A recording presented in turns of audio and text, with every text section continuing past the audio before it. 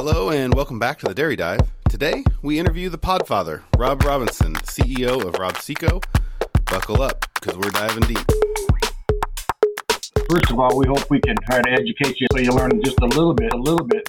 My whole life's been dairy farming. Some days you wonder why you ever milk cows.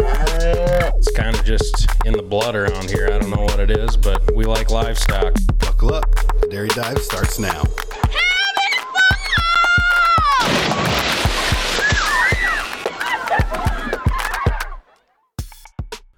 Scott Harris. Hello.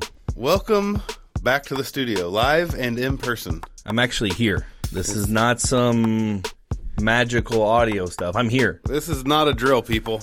This is real. Scott, you've been gone a lot. I have. Today's episode I'm kind of excited about because we get to introduce our podcast audience to Rob Robinson. You know him? I like that guy. He's pretty cool. So Rob Robinson, CEO of Robseco. For those that didn't know, Robseco is the parent company that owns Master's Choice. Rob has been traveling quite a bit. He has been all over the country looking at corn and product and evaluating new hybrids and existing hybrids and just really beating down the roadways, as we would say. So, Scott, you also have been doing that. You've been gone a lot. I have, yeah, and I will first say, before I talk about my time gone, I will say it really impresses me that you don't see a lot of CEOs get out and look at as much corn as what Rob has done, and we're new to the whole thing, right? You and I are, but from what I hear, this is not new. This is Rob. This is his favorite thing to do, I think. Kind of his annual pilgrimage is how it was described to me. Yeah, and I think it sounds like to me it's his favorite part of his job. I think that makes him a little unique in the seed corn world. So, Scott, you are not necessarily, I mean, I think you're going to some field days while you're out, but the main purpose that you've been traveling through the summer and even into the fall, you've been training dealers. Correct. Yeah, so we trained going in from the beginning of the summer all the way up and just until a few weeks ago. We trained about 115 individuals. That's a substantial amount of individuals. That's a lot of individuals and a lot of stops along the way. So so you're going out and you're training all these dealers. Why is it important to Master's Choice as a company to have dealers that are going through a training process? And maybe describe that. Well, if anybody knows Master's Choice at all, you know that one of the things that we really try to promote and really emphasize is being different. We don't want to be like everybody else. We don't want to be just a corn company that sells silage corn. We want to be silage focused, and we want to be specialized, and that means you're selling something that's a little bit different. And so to do that, you need to train people a little bit different, and you need to actually give them talking points and educate them on your core concepts, and that's not just, what's your tonnage. And so if you're going to be specialized, you need to take some time to do that and make it special. It was one of the big things that when Rob and Chuck Lee asked me to come back and represent the brand, one of the big sticking points for me was that if we're going to do this, I want a training program for the dealers. And so we created what we call the certification process. And so if you're working with somebody right now within the Robseco network and they have access to Master's Choice, they've been through the certification process. And so that's what this is designed to do. This gives the customer, the end user, a better experience, no? Absolutely. So what we found is, it gives the end user for sure a better experience. It also gives the dealer a better experience, because what we found is that a lot of dealers, guys that I would say are extremely knowledgeable, very confident individuals, were avoiding dairies because they were intimidated by the thought of a dairy, or they just didn't feel they had a leg up or anything they could really talk about. I think they were afraid they were going to get in conversations where they might look foolish. And so giving them some confidence on the products, but more on the concepts, has been very huge. And I had a lot of guys, Andrew, that were when we introduced this and we said you had to go through certification, we got some pushback. Let's just say that. But by the end of it, we had individuals who very much did not want to do it, who were very thankful they had done it. I don't know how many times I've heard this, and I don't mean that I've heard this inside the Master's Choice team or network, but there's this sentiment out there that corn is just corn, right? Mm-hmm. And that if you can sell corn, you can sell corn to anybody, and that all corn kind of fits all circumstances, which we know is not true. And if it was true, don't you think that those guys that just sell corn would not have any trouble stopping at the dairy? Absolutely. You'd just walk on and you'd say, here's my price. I have corn. Yep, here's my price. I have corn. It tons well.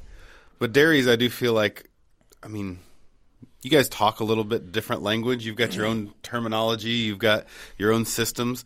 And I do think you're right. I think it gives some confidence to a guy to just understand what dairies need, and that makes them better able to help their customers anyway. Yeah, absolutely. And what they found is that, we very much made it clear that you're not going to be a dairy nutritionist at the end of this. You're not going to walk on and formulate rations and determine a diet or anything with that. But you are going to be able to not be intimidated by words you hear and be able to at least make some recommendations with some confidence. And so, if it was all the same and we were just interested in doing that, we wouldn't need the Master's Choice brand. Why would Rob keep the Master's Choice brand? Right. Just make it all one brand. Well, are you tired? No, man, it's, as the day of recording this, it's Monday, and I feel good. By Friday? Talk to me on Friday, if you can get a hold of me. All right, before we kick this over to what I'm affectionately calling the Podfather. I like that, by the way. Before we kick it to Rob, what's the best meal you've had on your travels so far? I can name that one right away. And so it was in Michigan. It was by Deckerville. I can't think of the actual little town now. It's right beside Deckerville, Michigan. And it was a pork belly fried rice. Ooh. And it was amazing. I'm spoiled, people. I'm telling you, I travel so much that I just don't get impressed by food hardly anymore. And I was impressed. Well, to all you in Deckerville, find the pork belly fried rice. Yep, it's the bee's knees. Well, Scott, it was good to see you for a hot minute here. Yeah, I got to go catch a plane. All right, well, with that, let's kick it to Rob Robinson.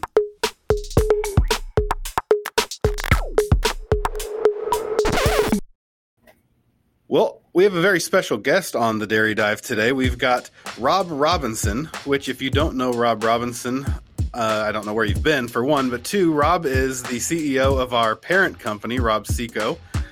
Rob, thanks for coming on the podcast. Hey, my pleasure, Andrew. Thanks for inviting me.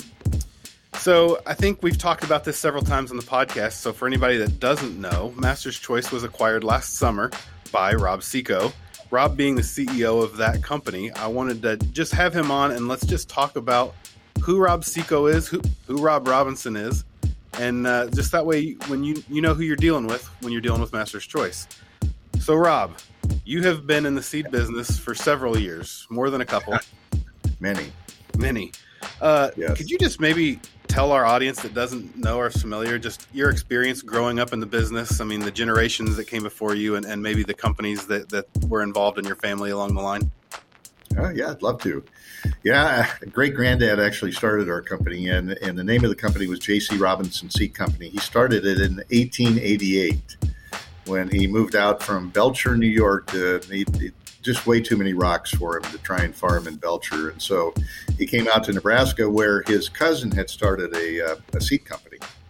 And so he did the same thing here. And we were focused on cucurbit seeds, open pollinated corn, and we were a wholesale house. So we sold to Burpees, Northrop King, some of the larger and more prominent catalog seed companies in the market. We did watermelon, squash, pumpkins, cucumbers, anything that grew on a vine. And then, like I said, also open pollinated corn. And it was in the early 1930s, my grandfather, Ted Robinson, got us into hybrid corn under the brand name Rob Seco. And so we did a number of years. We did Rob Seco as our own brand. And then we joined forces with Funks G, and along with a number of other independent companies. And that lasted till early 1970s when a group of us left Funks G and started Golden Harvest. And we had a good run in Golden Harvest. I mean, we were research-based. We had 14 corn breeding programs. We were number 3 in market share in the U.S. We had research and sales activities in South America, Europe, Canada. And but we got to the point where it was just, we didn't feel we could compete. We just didn't have the critical mass to allow us to invest enough in research. So we sold to Syngenta in 2004. I went in and managed the Golden Harvest brand for Syngenta until late 2007, left, and then we started RobSeco again in November 1st of 2013. So that's kind of my history. Went fast. That was a good summary of the history there. So tell me why you said it was in 2013, right? So 9 years ago, what made you want to start RobSeco back up and kind of revive that old family brand name? Well, I think a couple things. Number one, it seemed like that the producers I talked to weren't enjoying their buying experience. It was complicated, a lot of hoops to jump through. Certainly not simple and not transparent. They were starting at $380 and they were buying at $280 and had no idea how it got from $380 to $280. And so a little suspicious of the process. So we thought we'd start something that was simple, transparent, based on relationships and great technology, great hybrids, great varieties, great traits. And I guess the other part of it is I missed it. I've always loved the seed industry, still do today, and get a thrill out of it. So it's fun to be in the business. So I definitely think there's something to be said for doing what you love. Speaking of, so we talked about your family history and the generations of working with generations before you. There's another generation to RobSeco, is there not? I actually think Jim's been on the podcast. So yeah. How important is that to you to have families to be a part of RobSeco and to work with your son? Oh, it's very important. I think anybody involved in a family-owned business, whether it's farming or any other endeavor, wants to see the company progress and succeed and move forward as an independently owned, family-owned business. And I'm the same way. I love having Jim in the business. He has always loved the seed business. He's kind of like me in that way. He's always wanted to be in it. And as soon as we started RobSeco, he called and said, I want to come back and be in RobSeco. And so he joined us pretty early in the process. Well, it's exciting, and anybody that's not listened to our episode with Jim can go back a few months and check that out. It was a good interview. He's a lot smarter than I am. I'll let you say that. Okay. Part of RobSeco is there's been several press releases over the last year and a half announcing acquisitions, and as we kind of mentioned at the top of the podcast, Master's Choice is one of those. Can you maybe just spend a second and just talk about the acquisitions and what they bring to the RSC kind of family of companies and maybe Master's Choice specifically as well? Sure, absolutely. Well, I think first of all, our objective is to build a larger footprint, larger size and scale, so we have some negotiating power, and then also the ability to invest in the kinds of resources that the more sophisticated farmer today just needs and expects from his seed supplier. And I think part of that is differentiating, so you're different and unique, and in a good way. I mean, the customers appreciate and value. And one of those, a big step, was Master's Choice, and we're so happy that Master's Choice is a part of RobSeco. Having a brand that's focused on more nutritious silage, that's focused on dairy, and now moving some of it into beef cattle feed. I mean, it's been a lot of fun being involved in that and watching how people respond as we talk about the quality of the hybrids and products that we have through Master's Choice, and the reputation that Master's Choice has is just great. And I have personally sold master grade. Look at you! People love that product. I mean, it's really unique. I mean, 60 days from plant to chop in 15% protein is a great combination. It definitely fits a very unique niche in the market. Yeah, and a growing niche. I don't know how big it gets before it's not considered a niche product anymore, but it's definitely on its way. When we talk about the Master's Choice and Rob Seco acquiring Master's Choice, has there been anything that has surprised you as you've I don't think that Rob Seco was necessarily considered a livestock first company.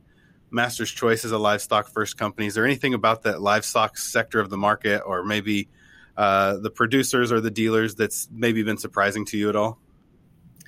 Well, I just think the the value that dairy producers in particular place on quality, silage quality, and how do I want to say it?